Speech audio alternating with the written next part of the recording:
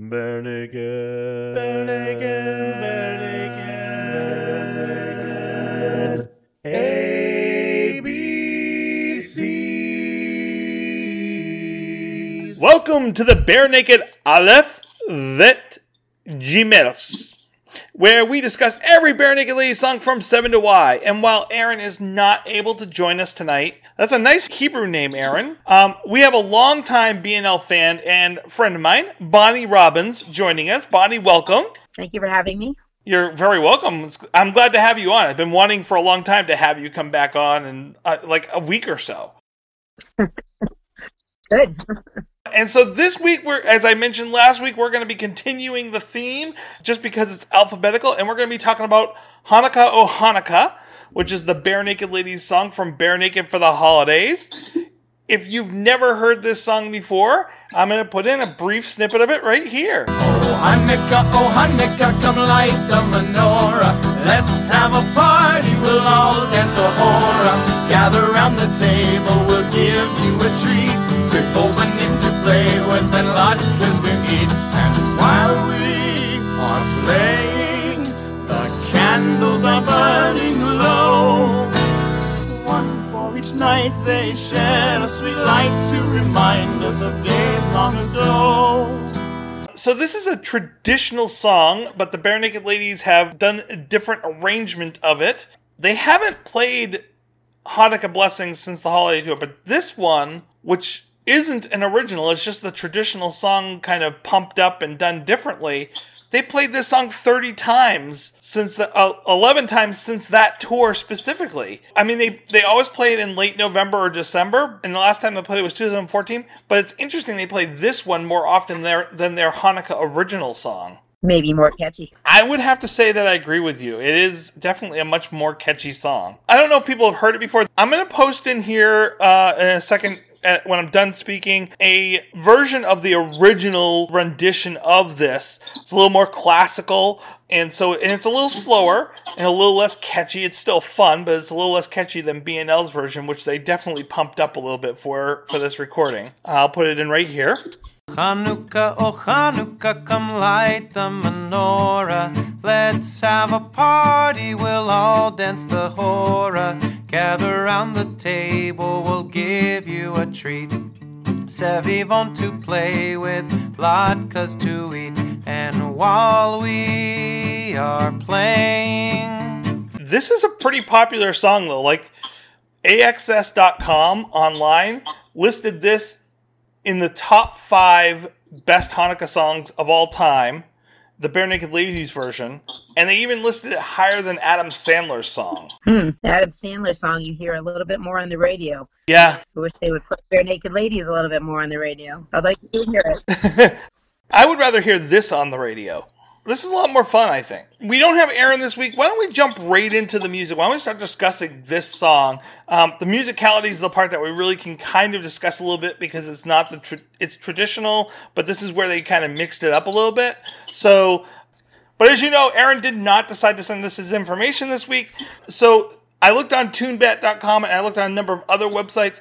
This song is in E minor. It's at 132 beats per minute.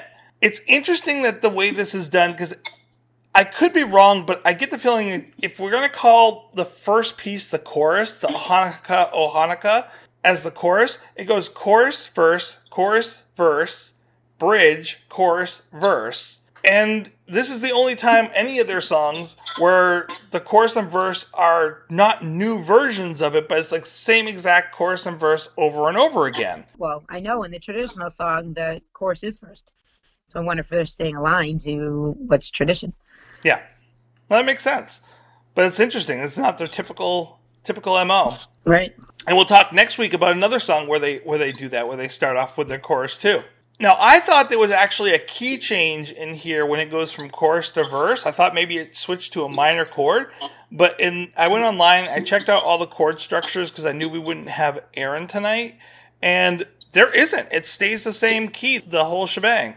I mean, it changes chords, but there's no key change. So it's a pretty simple song, but there's a lot of things about this that I like. Let's talk about the instruments a little bit. So we have a really simple intro And it sounds like Kevin on the mandolin and Ed on the guitar. And the first few times that I listened to it, I thought it was just Kevin on the mandolin with a little bit of echo in there. But then when I listened to it for like the 10th time, it started to break down a little bit and started to hear more. And you can start to hear Ed playing the guitar and mixing in with Kevin and then blending out on certain notes and harmonizing with it, which is really weird. Like, and you know, at one point I actually thought, well, maybe Kevin's just playing the mandolin twice, but it's not. You can hear there's like when they separate for a couple of seconds, there you can tell it's actually a guitar that's kind of just harmonizing really well with this mandolin. And I think what's cool about using those two same instruments is those would be instruments that would be used in a ceremony, in a Jewish ceremony, or in a synagogue, or if you were playing music, those would be two things that we would hear as part of that tradition. So it's kind of cool that they started with those instruments. Now, in a synagogue or in a traditional setting, what would be keeping the beat? Well, a lot of times with upbeat music, there would be clapping and foot stomping. That congregation would be singing. So I think that would go along with it. Usually it's mostly the congregation doing the singing. And in some congregations or temples, they would bring in this type of music. It would be a guitar or a simple, stringed instrument. But I do think you would get that beat with the hand clapping and foot stomping, especially in a upbeat song. Would not have that in a more religious song, I would say. Right, like last week's song. Right. It's interesting that they decide on this one, they don't go with drums, they don't go with feet or clapping. Tyler is just killing it on the tambourines in the background on here, though. He is keeping this upbeat and moving. Absolutely. While we are playing, the candles are burning low. Because I really love Tyler's tambourine. The more I heard it during this playing, the more I loved his tambourine playing. I don't know if you experienced this. I felt like this song had a really Eastern European feel to it. Yeah, I think so. I agree. I mean, it's in my uneducated opinion. I don't have any knowledge around music, but it also sounded like Jim on the bass was playing a very oompa type beat to keep this going.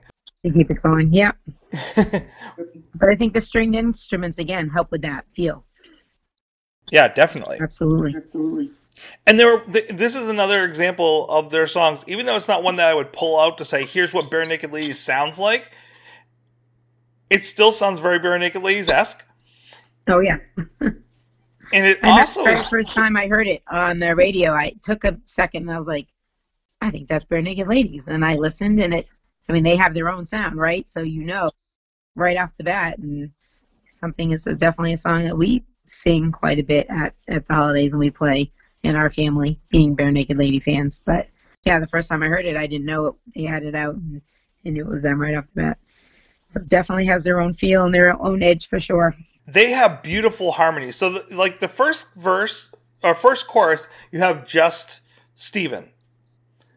But after that, I don't know if it's Ed that comes in next or singing the harmony, or if it's Jim. My guess is probably Ed. And then in the end, you at least have Jim, if not all of them, coming in to sing that last verse and chorus. And it just builds in the intensity. Like we had mentioned last week with the other song, like each verse's and chorus's intensity just builds on top of the other one. Absolutely. And by the end, it's all of them together like it's a miracle, right? There's that miracle, and there's that celebration, and there's that praise and excitement. Yeah. Actually, the note I had down was the first verse and chorus sounds celebratory, but by the third rendition, by the third time around, we are having a party in here. Yeah, that's right. And that's, I think, probably how it felt back then when they... Like, I can imagine, like, seeing them dance the horror to this and dancing it, like, it starts off slow, but by the end of it, like, people are just, like, going full blast into this dance. Absolutely. And if you ever go to a bar mitzvah or a Jewish wedding, that's what happens. You kind of start out slow when the horror plays, and by the end, it is a party, and someone's up on that chair, and they're, dancing around. But I think that's how it goes. It starts off with that slow, and by the end, they're definitely celebratory it moves fast. So they kept it pretty authentic, even in changing it. Absolutely. Now, the one other thing that I had written down from my notes, and I don't know what you have for yours, but the other ones that I had from my notes is Kevin's playing on the accordion is so much fun, and throughout the whole song gives it this whole different feel. I think that really adds to that Eastern European feel as well, that accordion sound. I really love it, but his playing on the bridge is just phenomenal. Yeah, absolutely. I agree.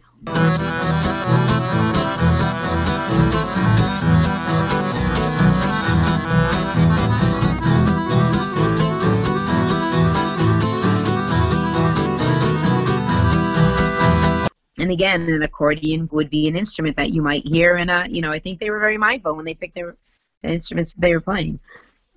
That would not surprise me at all with these guys. Yeah, you wouldn't have an electric guitar and a huge drum set out in the... Well, we'll get to that version down the road. No, this is definitely B&L being very respectful of this type of music. Right. Let's take a moment. Do you have any more notes on the music of this? No, I think you pretty much nailed it all, and it's great music. We like it. It's nice as a Jew to have a band play some Jewish music, so I appreciate it because I feel like we're often left out with the Christmas celebrations, Christmas music. So I appreciate it just for that piece. Could you see them playing this at a religious celebration? I could see them playing it at a more reformed religious celebration. Absolutely. That's a good way of putting it. Absolutely. And at a Hanukkah party, yeah. So originally this song was very much a Yiddish song. There are two translation versions of this song, using the lyrics, of course. The one that's most well known, other than the Yiddish version, is the English words version. Mm-hmm. Which is interesting because it's not a direct translation. It's a very wide translation based upon the Yiddish. Yeah. So I looked up online, and I was able to find that if you do a direct translation of the Yiddish, this is what you get for the chorus and then into the verse. O Hanukkah, a beautiful celebration. Such a cheerful and happy one. There is none like it. Every night with the dreidels we will play, fresh hot latkes. Latkes? Yeah, you can say latkes or latkes. They say both. Okay. We will eat endlessly. Come quickly, children, light the Hanukkah candles. Okay, pronounce that one. I can't pronounce that one. Al-Hanism? Hanism, I think. Okay, close. I got close. Okay. Praise God for the miracles, and we will all dance together in a circle. And then they repeat that again because I'm going to mess up the words if I try to say it again. Yeah. So I think it's interesting. So you have the English version, and then there's also the Hebrew version that's directly translated from the Yiddish. It's a lot closer, and there's a lot more similarities. But it's also not very well known or well liked by the community. Even in Israel, like they will go with the Yiddish or they'll go with the English, but they won't go with the Hebrew version when they're singing this. Yeah, it's interesting. And Yiddish and Hebrew are aligned but different. Yeah. A little bit. I just know as a kid growing up, my grandmother and my aunt would speak in Yiddish all the time when we were in the car because they didn't want us to know what they were talking about. So, I don't know if they thought we would understand the Hebrew, but it was always Yiddish. So there was that culture, right? The Yiddish was almost more sacred, I guess. I don't even know if that's correct, but it was very something special about the Yiddish. I just remember growing up. That was a big deal. More so than the Hebrew, so I don't know. Yeah, I wonder what the difference is and where they came from. I'll have to research that sometime. Maybe before we get to the dreidel one. I want to know what they were talking about back then, and I had no idea. So there are a lot of words in here that non-Jewish folk might not understand, might not know the words for. So we should probably go over those real quick and see if we can translate those for people. I mentioned before latkes. Some people say latkes, some people say latkes. So what's a latke? A latke is a potato pancake. Ah. Shredded potatoes that are cooked in oil and usually eaten with either applesauce or sour cream. And that is a Hanukkah treat.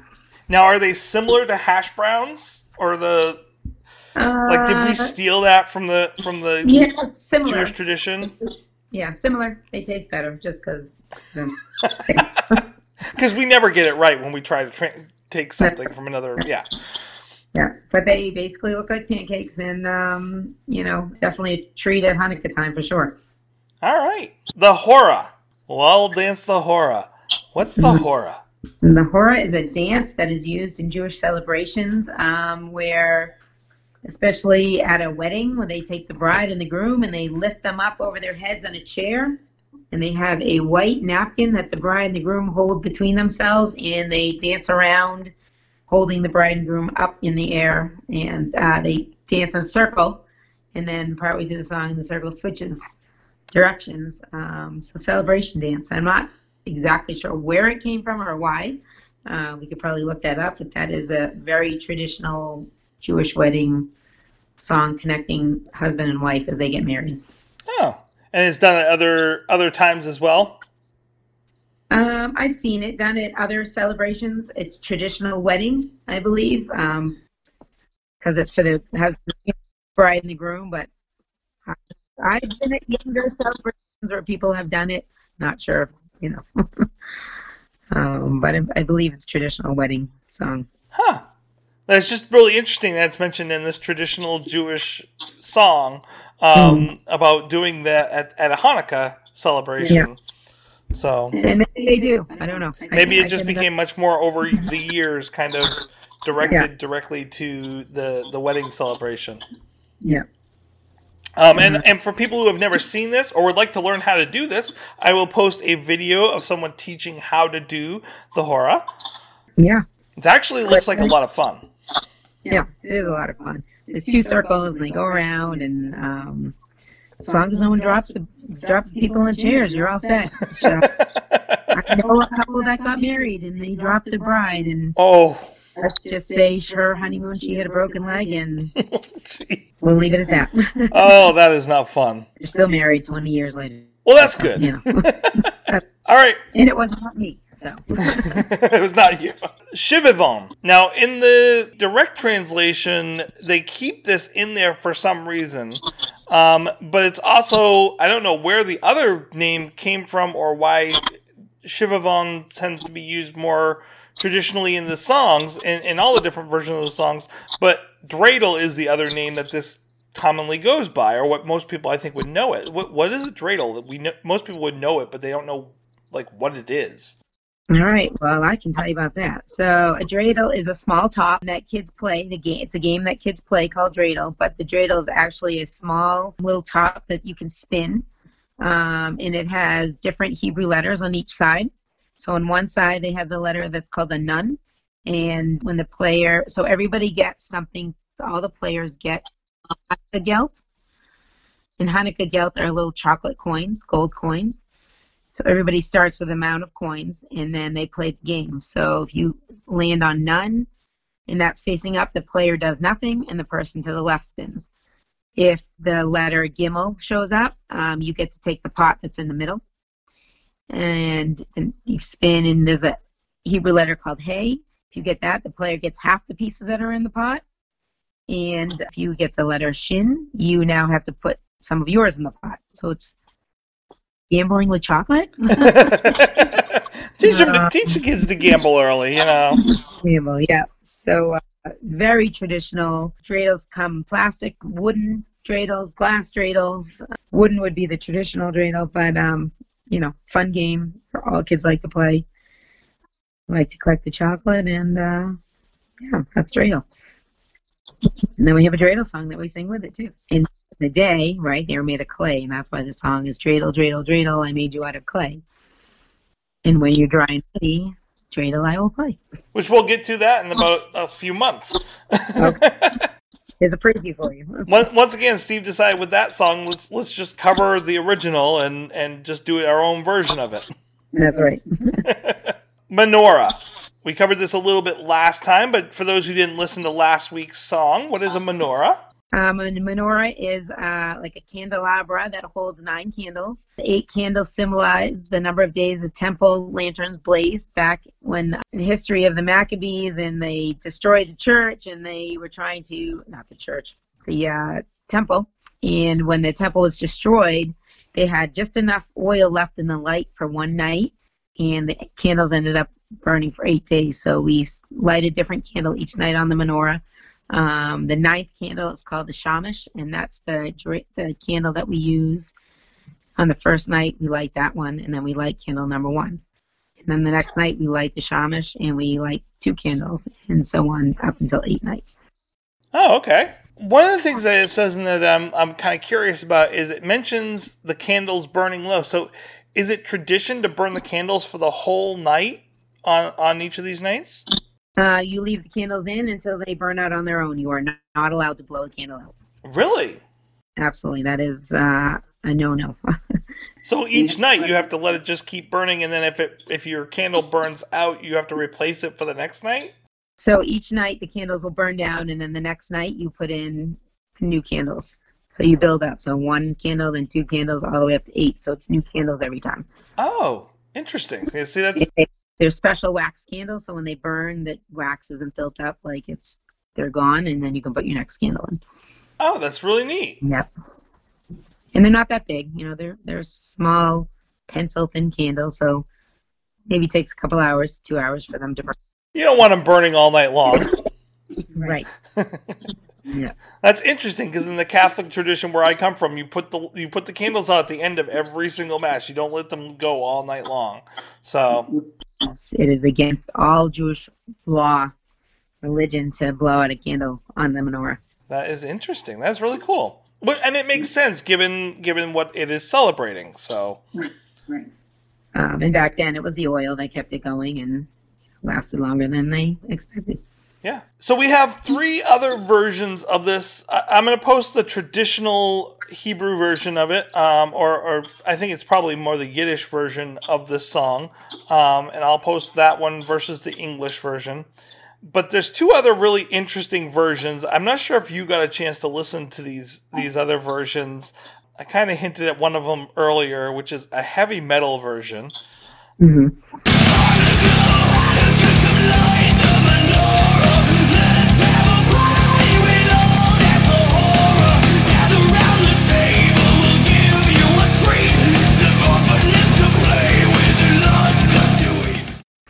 So what is your thought on this song? I don't know. It really goes along with the religious piece of it.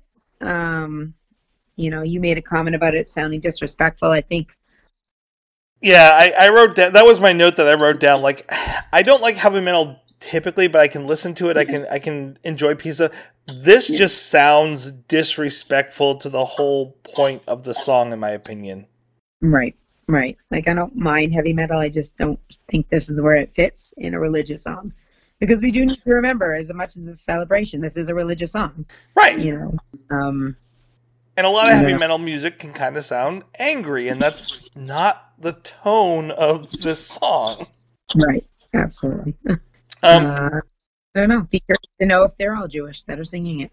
No, I don't know either. So then there's another version.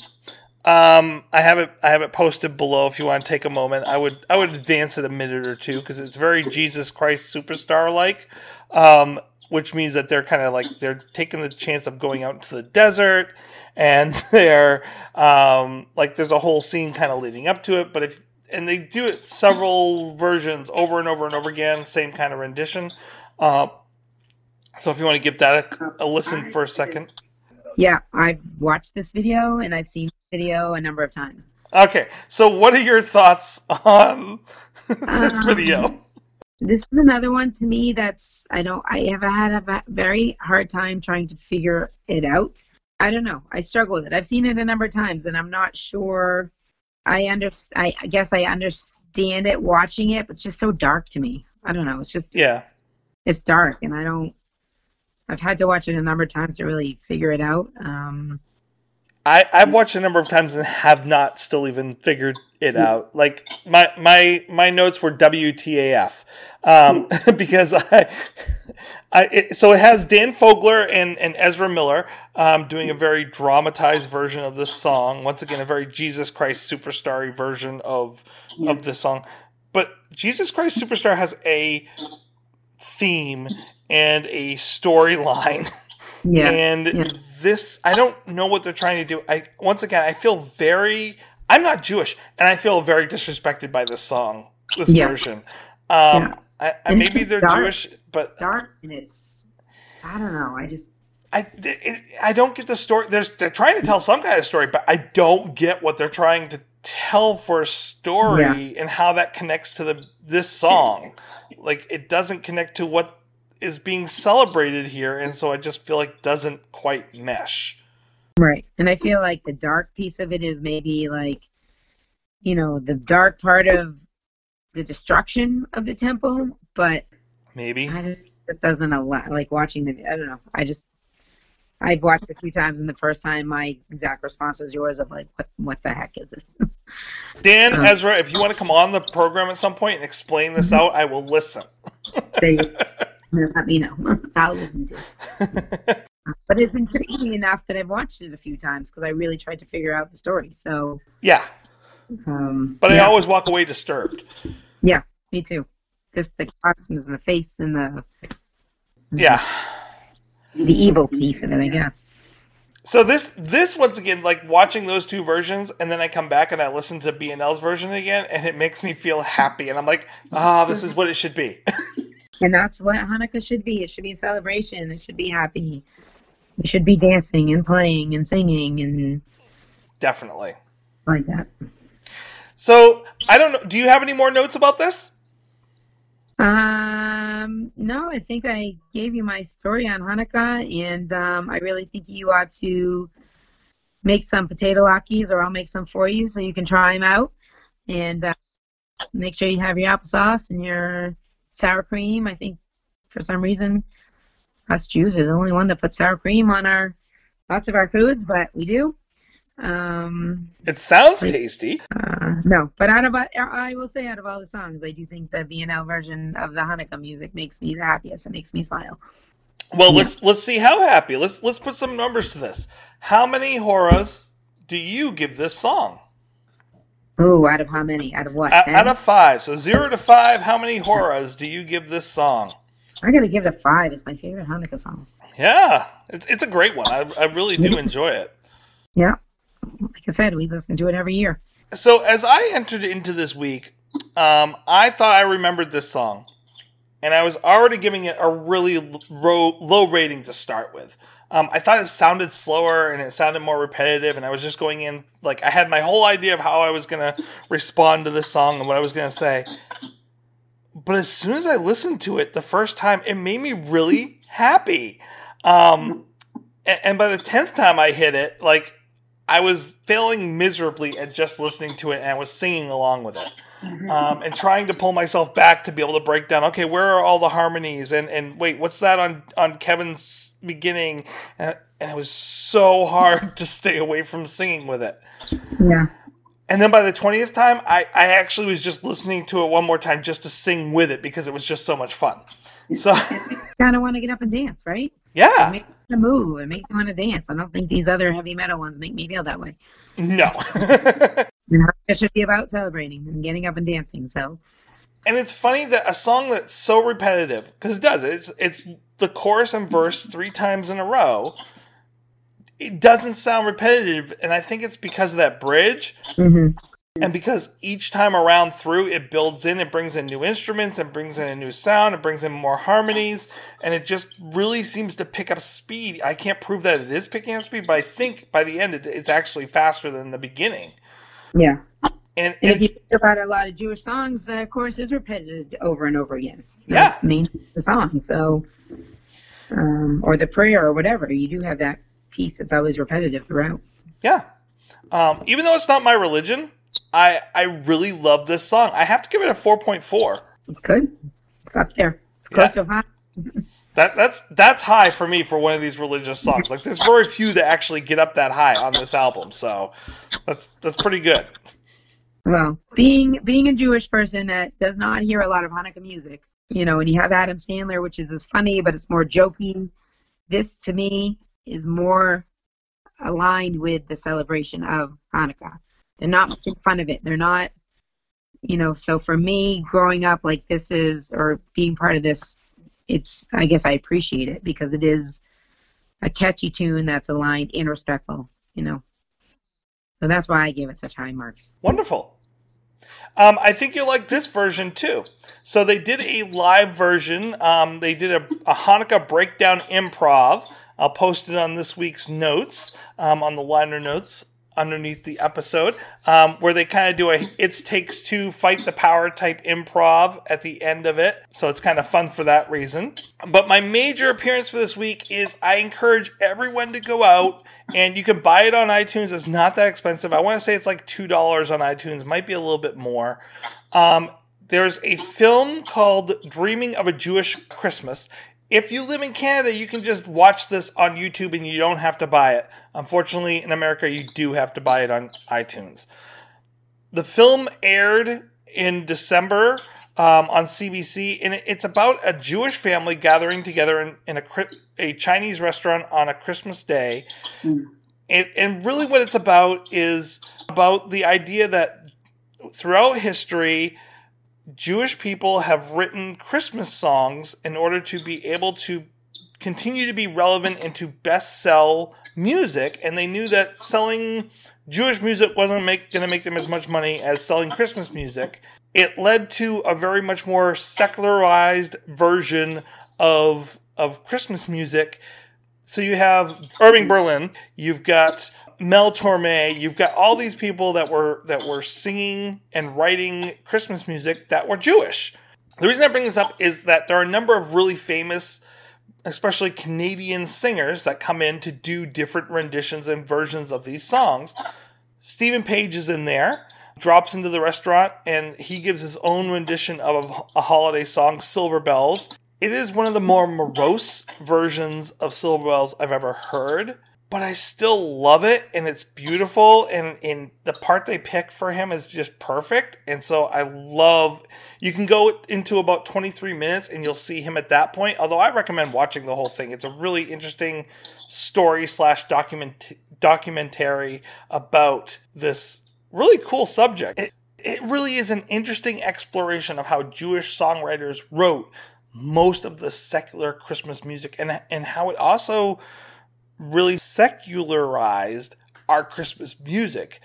And I'm okay with that. It also talks a lot about the secularization of Hanukkah as well. So it's interesting. They also point out that Hanukkah has a hard time because it's hard to live up to something like this because it butts up against Christmas so unfairly. And it talks about how that affects the families. And the story about Irving Berlin is fascinating. So go out and watch this.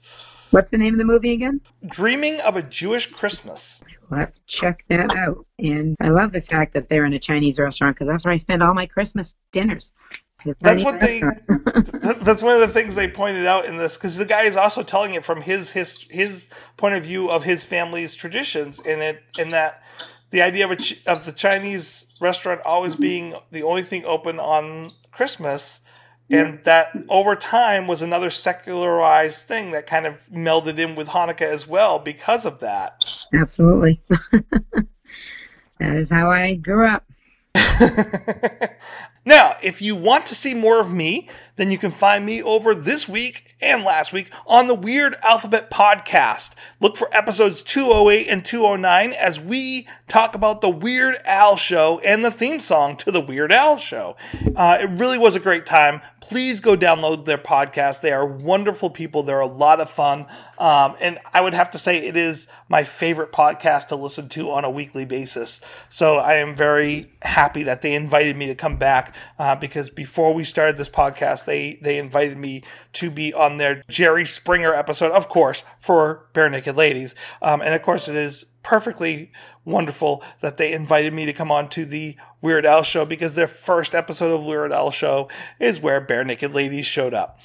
So it was a lot of fun. And if you go over there and you listen, you will hear me give 2 amazing appearances, one of which connects to the Bare Naked Ladies. I'll announce it in a future episode with us, but you get to hear it early if you go listen to Weird Alphabet episode 209. You can reach us at the handle Bare Naked ABCs on Twitter.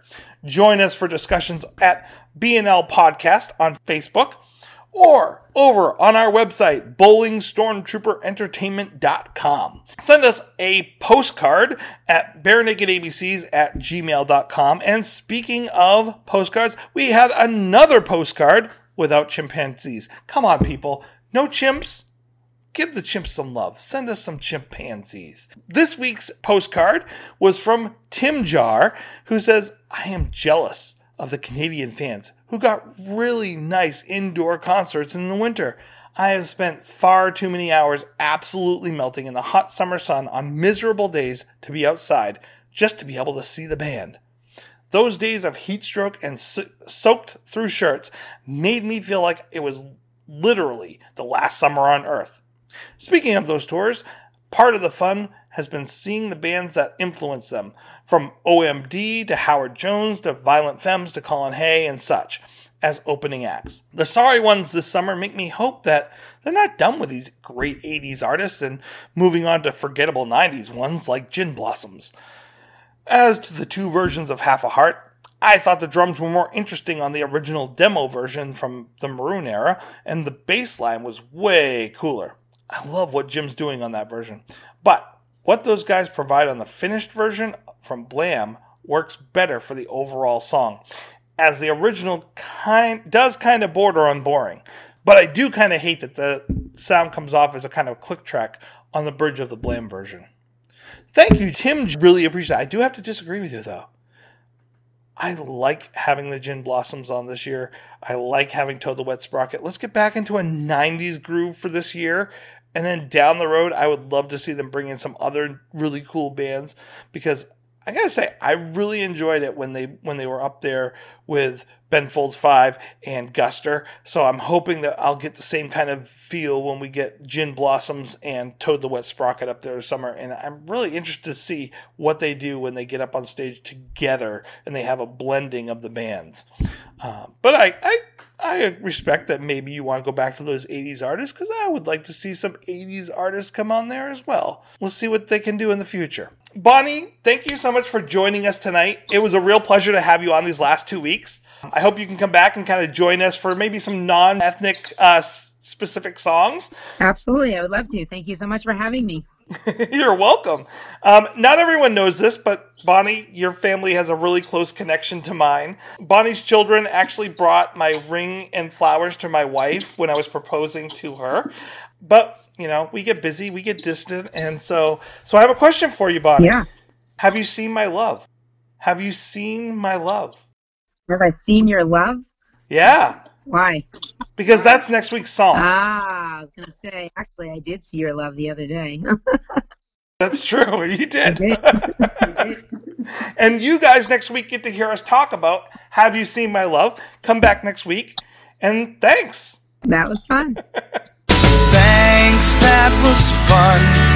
Don't forget, no regrets, except maybe one.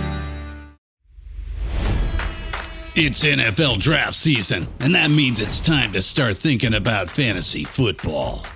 FantasyPoints.com features industry-leading experts and prognosticators using proprietary hand-charted data to help you score more fantasy points. FantasyPoints.com is the place to go for whatever kind of fantasy football you play. Whether you play fantasy football, daily fantasy sports, or do a little bit of everything, Fantasy Points has the meticulously researched content to guide you to victory. And why wait for the fall? Fantasy Points also covers the new spring football league, the UFL. Join the guru, John Hansen, Scott Barrett, Joe Dolan, and other massive names in the fantasy football universe with an exclusive offer. Use code Pantheon for 15% off any Fantasy Points package, including the all-in package with access to every article, tool, and data nugget that Fantasy Points has to offer. That's fantasypoints.com and code Pantheon for 15% off at Fantasy Points. Fantasypoints.com, code Pantheon. Score more fantasy points.